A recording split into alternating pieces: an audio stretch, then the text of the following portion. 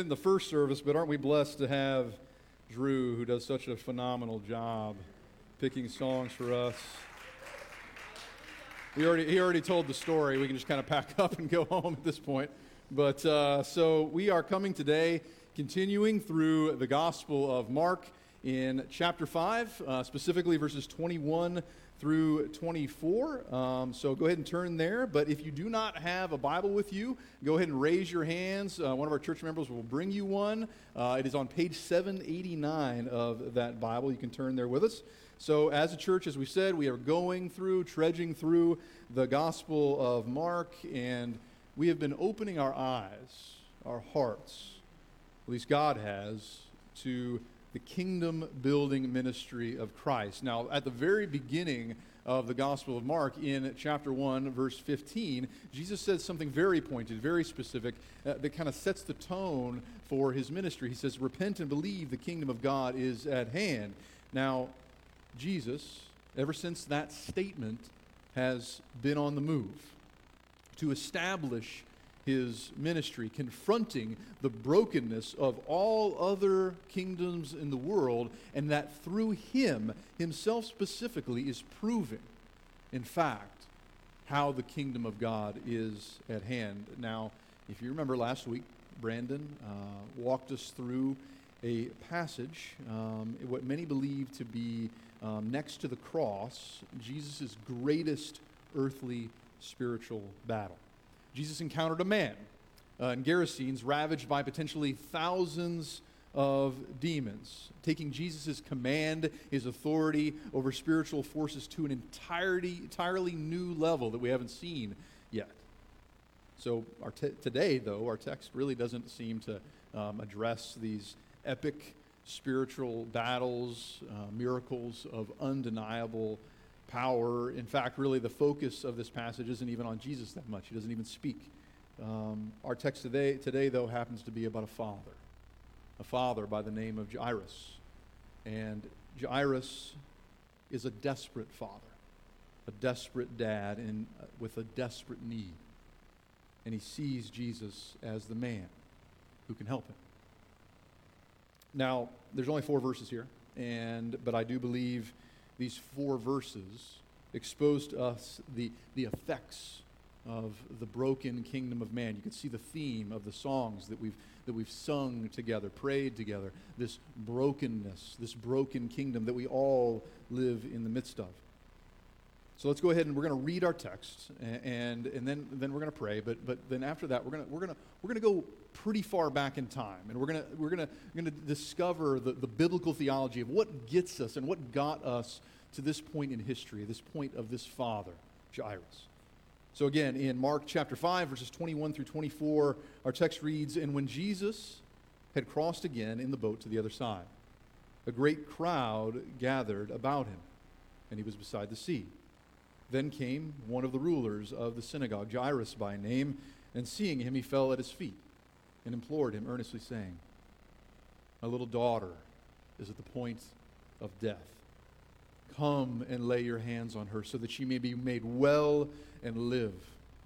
And he, Jesus, went with him." Let's pray.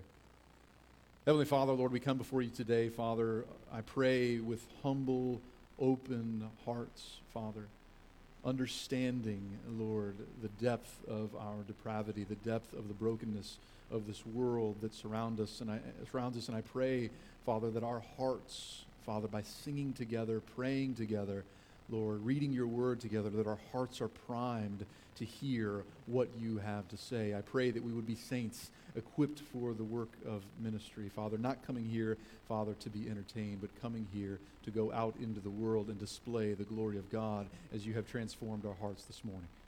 Father, we praise you and love you and ask these things in Jesus' precious name. Amen. So for the parents in this room, it might not be really too far of a leap to really understand the gravity that this father, Jairus, may be feeling. You see, Jairus was a ruler of the synagogue, as we hear. Probably likely well-respected, probably a hard worker, probably not much less than a go-to guy in the community. Now, clearly he has a problem. We know why he's coming to Jesus. We know he can't fix it. None of us could, and he's in pain.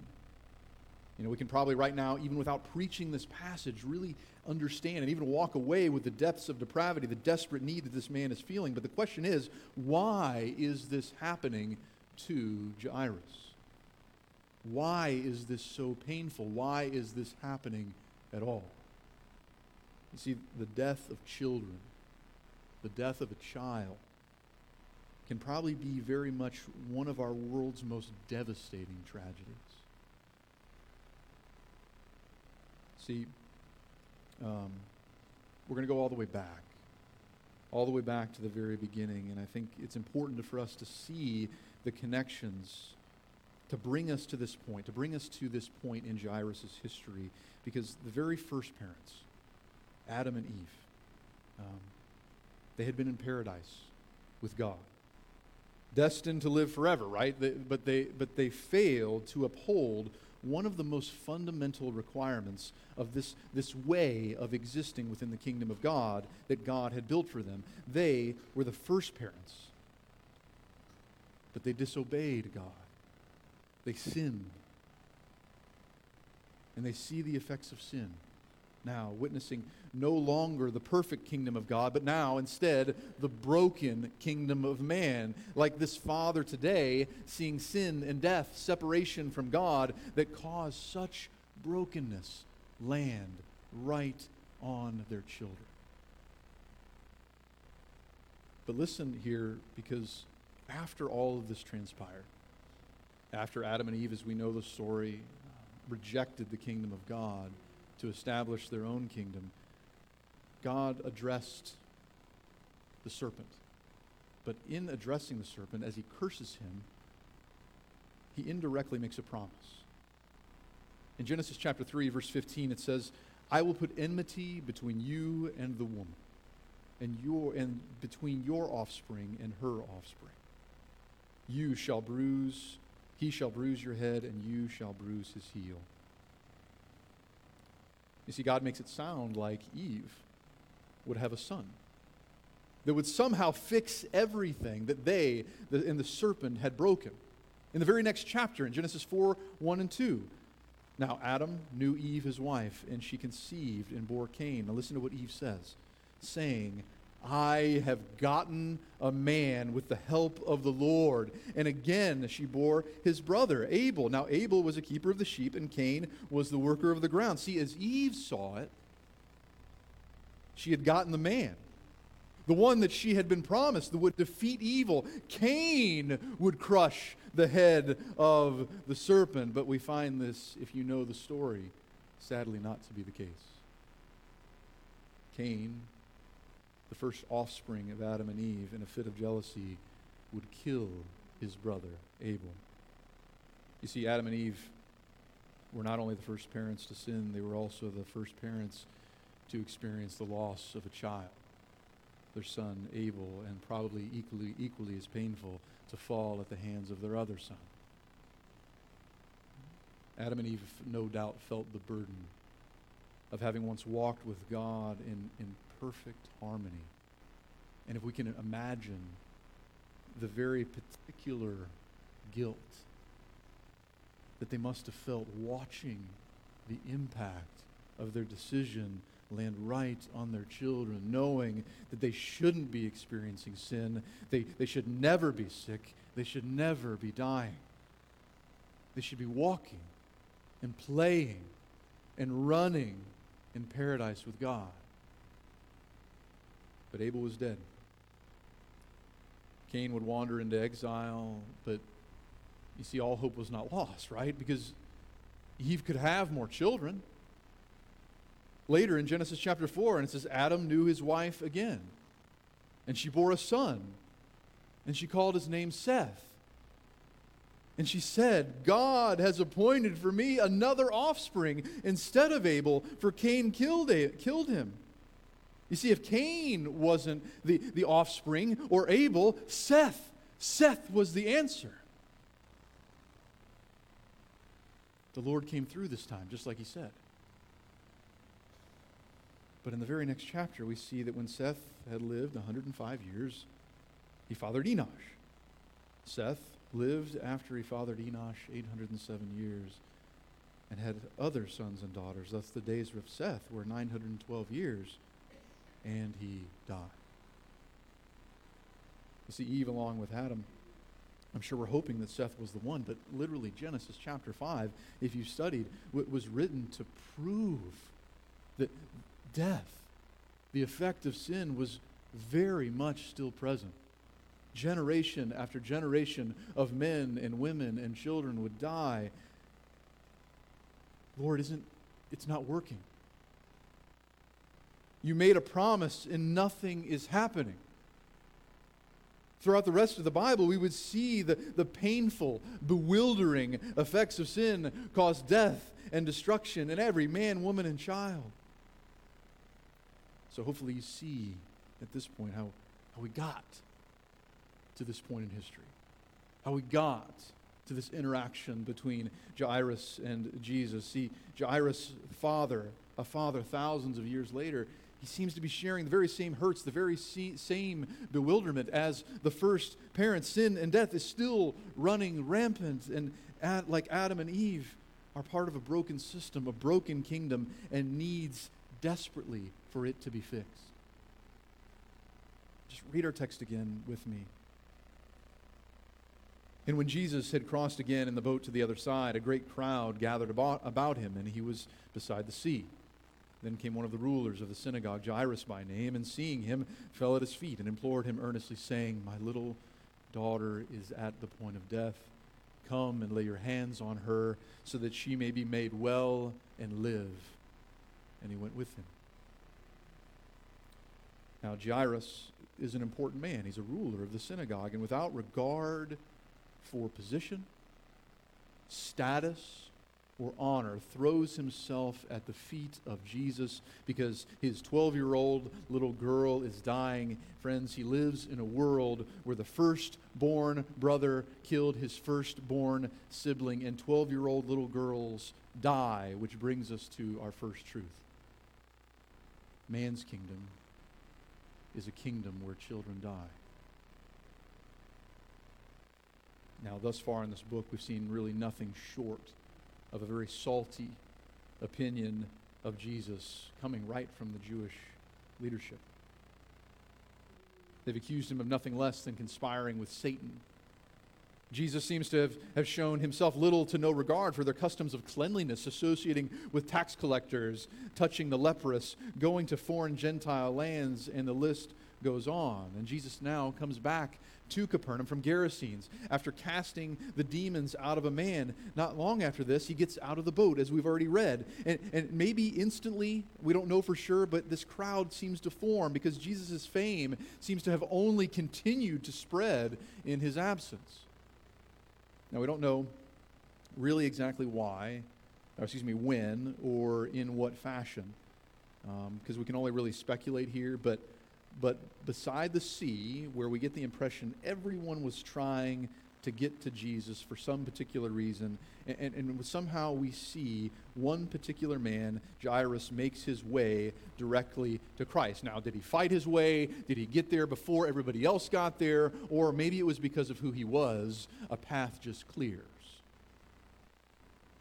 See, synagogue rulers, as we've looked at a little bit, is that they looked after affairs within the synagogue because they organized readings and services. They were trusted men. They were men of influence. It's not easy to deduce that. This ruler, likely the go-to guy this time, had a problem that even he couldn't fix. More than likely, used to being the leader, a problem solver, had looked into the eyes of this little girl who was sick, and there was nothing that he could do. Listen to the desperation in his voice. He says, "My little daughter is at the point of death. Come, lay your hands on her so that she may be made well and live." Parents, our friends, our kids rely on us for everything, including their very survival. As Jairus says, his little daughter is at the point of death, and she trusted in him for everything. Likely probably even cried out to her daddy for help. And all it sadly seems that Jairus could do was watch her life just slip away. A few years ago, I had a deacon at our church. His name was Jerry.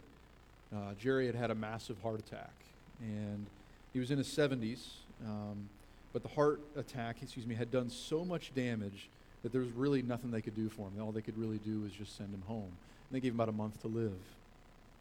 Now, what was odd is that Jerry could pretty much kind of go on doing the same things he did before. He still came to church. He and I had conversations about the Lord. I actually had to stay the night in the hospital myself during that little stint, and guess who came to visit me in the hospital? Jerry did. And eventually he passed away, and I did his funeral.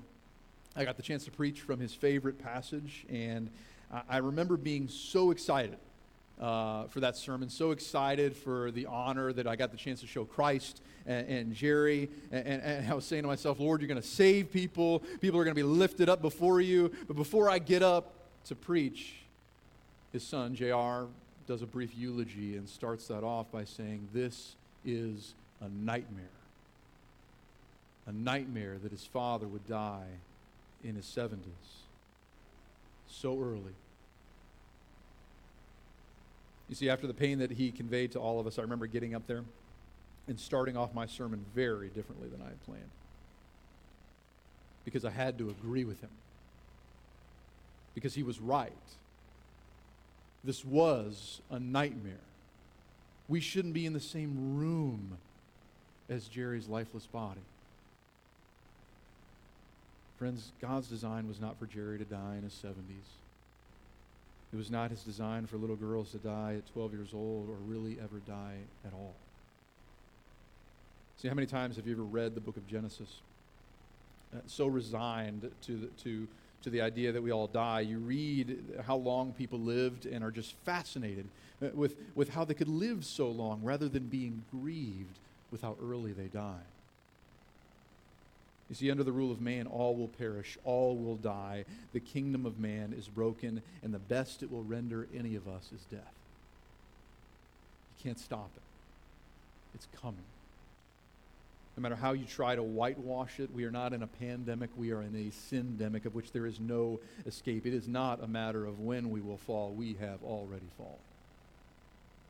Romans 3:23 says, for all have sinned and fallen short of the glory of God. Romans 5:12 says, therefore, just as sin came into the world through one man and death through sin, and so death spread to all men because all sinned. You see, our world provides the false illusion of hope that such passages are a lie. But without exception, our world leaves us desperate. This desperate father with nowhere else to turn for help remembers something. He remembers a carpenter. He remembers a man that so many seem to be following. He remembers a man that probably many of his associates had ridiculed. Many called this man teacher. He had done many amazing things, no doubt, including healing. And Jairus remembers, without regard for who he is, and makes his way to Jesus, this man of influence, this man of honor, this man of authority, a ruler of the synagogue, as our text says, sees Jesus and falls at his feet. Friends, in a shame and honor culture such as this, which sometimes we have a hard time grasping, you are not just guilty by doing bad things, you are guilty by associating with people who do bad things. So Jairus, in the sight of the infamous Jesus, in front of a crowd of people watching himself, the ruler of the Capernaum synagogue, they watch his posture out of desperation change instantly. What could cause such a response?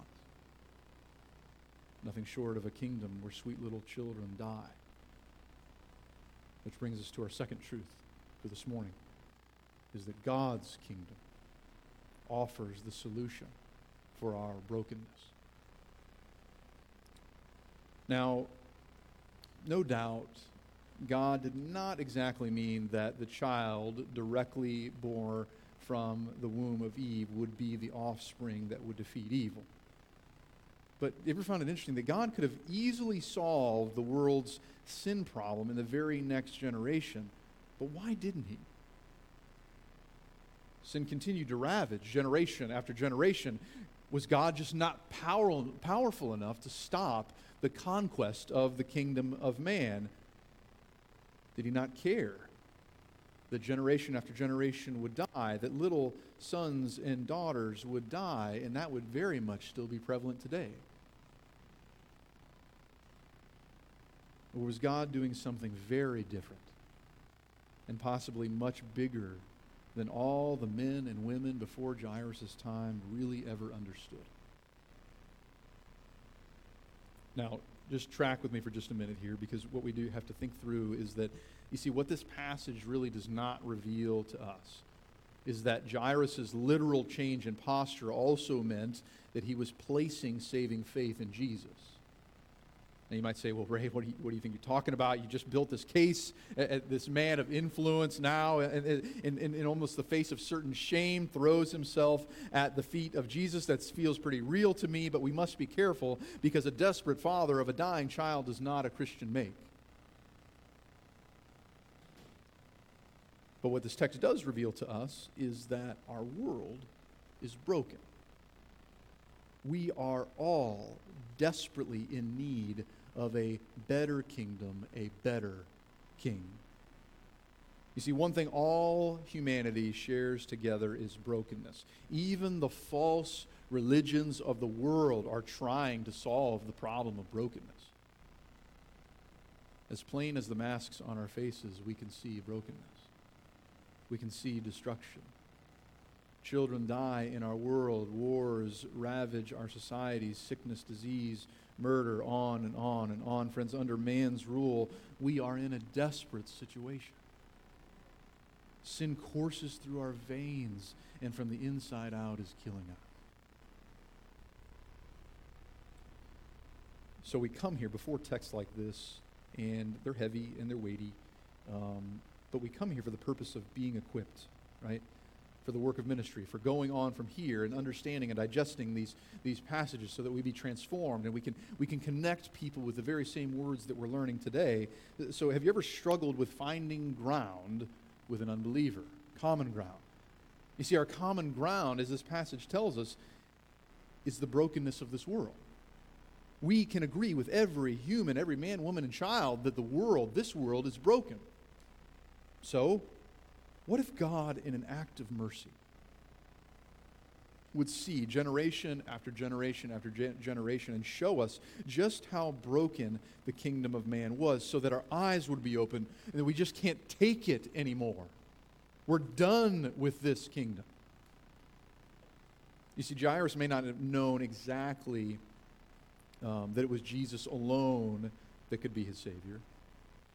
He just knew that this world was broken, and he knew he needed saving. He knew he needed someone else to fix his problem. And against the backdrop of the broken kingdom of man, God would reveal through his Son just how broken the kingdom of man really was. And probably without full understanding, this caused this Father to throw himself at the feet of Jesus, the true King of the true kingdom of God.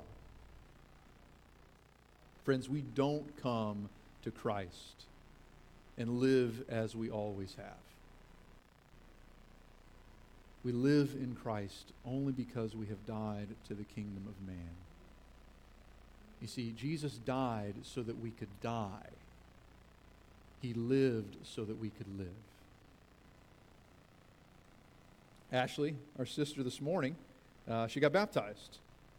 Friends, she taught us the gospel right in front of all of us. She discipled us. She discipled us in the ways of how she has died to the kingdom of man, symbolized through a complete burial under water. And she comes out of the water. Why? To symbolically show how she was raised through Jesus to a new life in himself. See, if you're not a Christian with us this morning, we just love you for being here. We're so thankful that you've come and to share in listening to the Word of God with us. And now, you might not agree with everything we're talking about. But we can agree together that our world is broken. In fact, that you actually may be here today, because of some brokenness in your own life.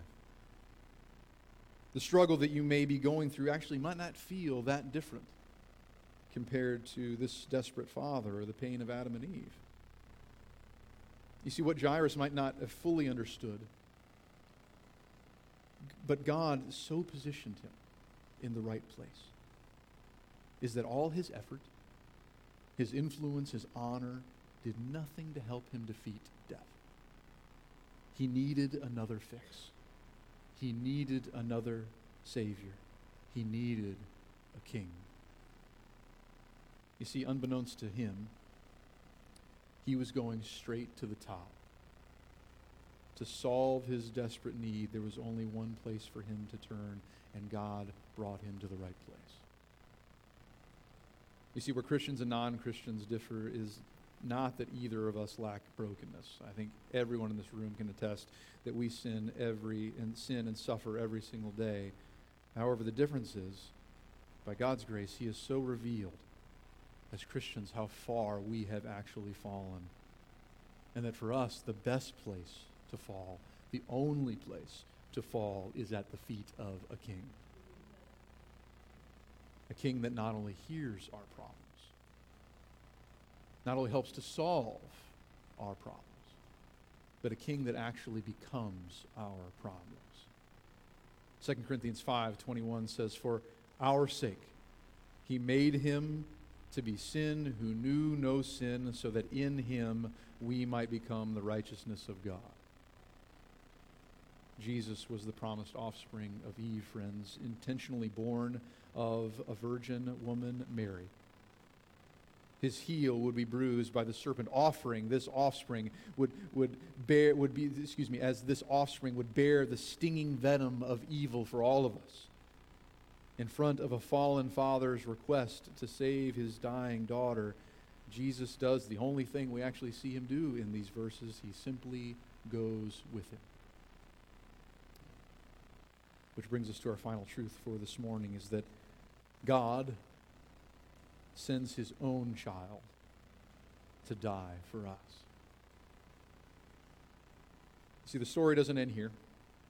The next two sermons that Brandon's going to preach actually work in tandem together. So I pray that you find the time to make your way out and find out exactly what happens with Jairus' daughter.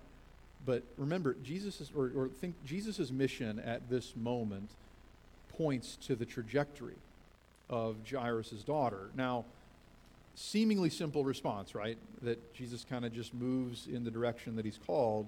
But it's not like us, just driving down the road and we see maybe the cheaper gas station and we just drive a little bit further than we did before, right?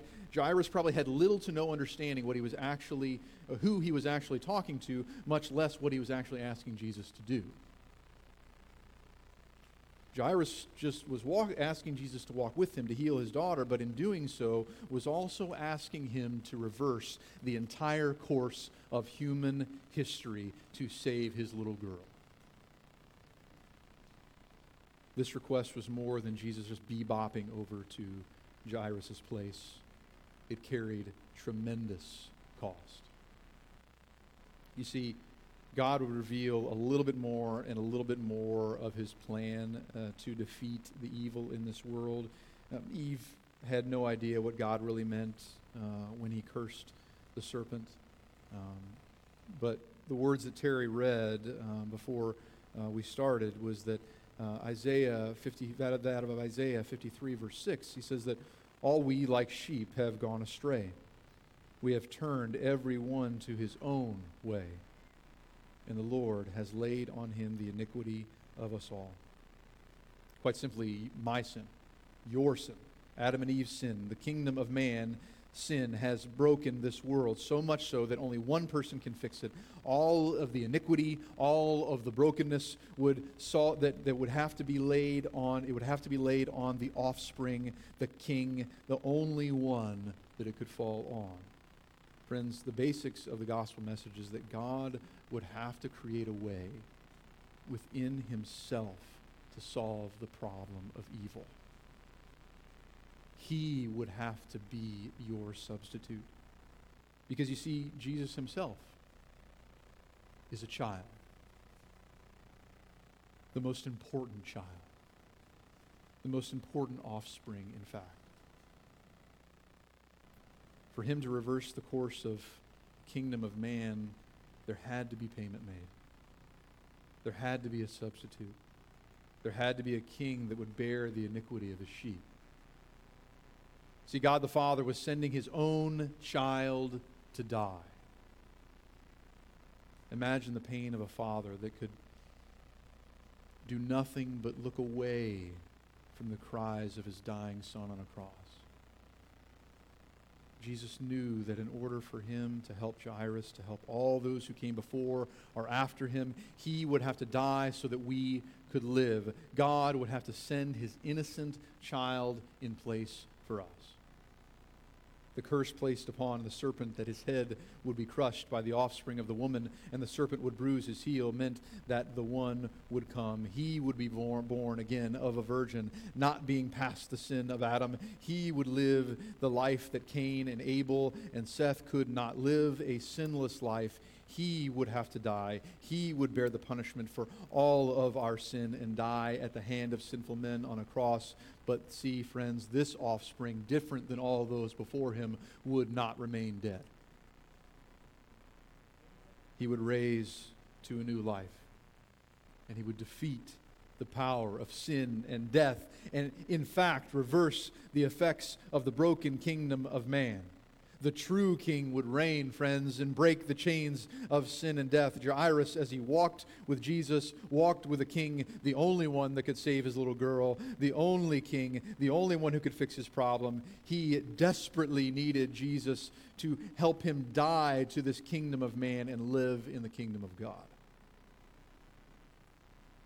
Made possible because Jesus was the child that had to die for you and for me. You see, the Bible makes clear all we have to do for God to reverse the effects of our sin, the only involvement we have, brothers and sisters, is faith. It means that we trust that this is true. Knowing that without Jesus we have fallen and are dead in our trespasses and there is no way out, but because of Jesus we can fall at the feet of a king. And through faith we can walk stride for stride with a king. And death will be nothing more than a memory, been defeated by our Lord and Savior. You see, seemingly simple verses, but they reveal so much of God's care. The love, the promise-keeping God that the offspring he was promising actually was the one, his own, offspring, his most perfectly obedient son, Jesus. And finally here, I love how the author of Hebrews says in chapter 2, verses 14 through 18, he says, "Since, therefore, the children share in flesh and blood, he himself likewise partook of the same things, that through death he might destroy the one who has the power of death, that is, the devil, and deliver all those who through fear and death were subject to lifelong slavery. For surely it is not angels that he helps, but he helps the offspring of Abraham. Therefore, he had to be made like his brothers in every respect, so that he might become a merciful and faithful high priest in the service of God to make propitiation for the sins of the people. For because he himself has suffered when tempted, he is able to help those who are being tempted." Brothers and sisters, Jesus came to fulfill every single promise to a degree that we can't even imagine, as a king that we might walk with him for all of eternity. So our text today hopefully gives us some things to walk away with. Some things that we can carry out into the world and help expose people to the very same truths that we've been given this morning. So some things to take away is, number one, acknowledge that you're a sinner and are part of a broken system. Now, whether that's for the first time or 101st time, we are in a desperate situation. Jesus is your Savior, but you have to know that you need saving. If Jesus has saved you, live in constant, humble remembrance that you are a sinner saved by grace, and take that message to the world. God simply revealed himself to you by showing you the beauty of Jesus against the backdrop of the world's brokenness. Secondly, as the kingdom of God is at hand, repent and believe in the gospel. You see, Jesus is the only way.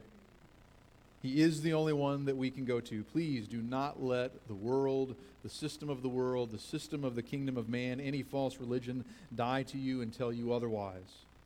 There is only one unshakable kingdom, and that is the kingdom of God. Take this amazing opportunity to fall at the feet of a king. Repent of your sin, repent of your iniquity, and let it fall upon Christ. Lastly, walk knowing the price that was paid for you. You see, Jesus paid the highest price imaginable to purchase you. He paid with his own life for you.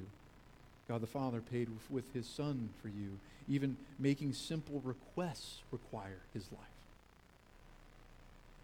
So today, either place your faith in Jesus now for the first time and begin walking stride for stride with Christ. And now you might say that you don't really feel good enough for something like that.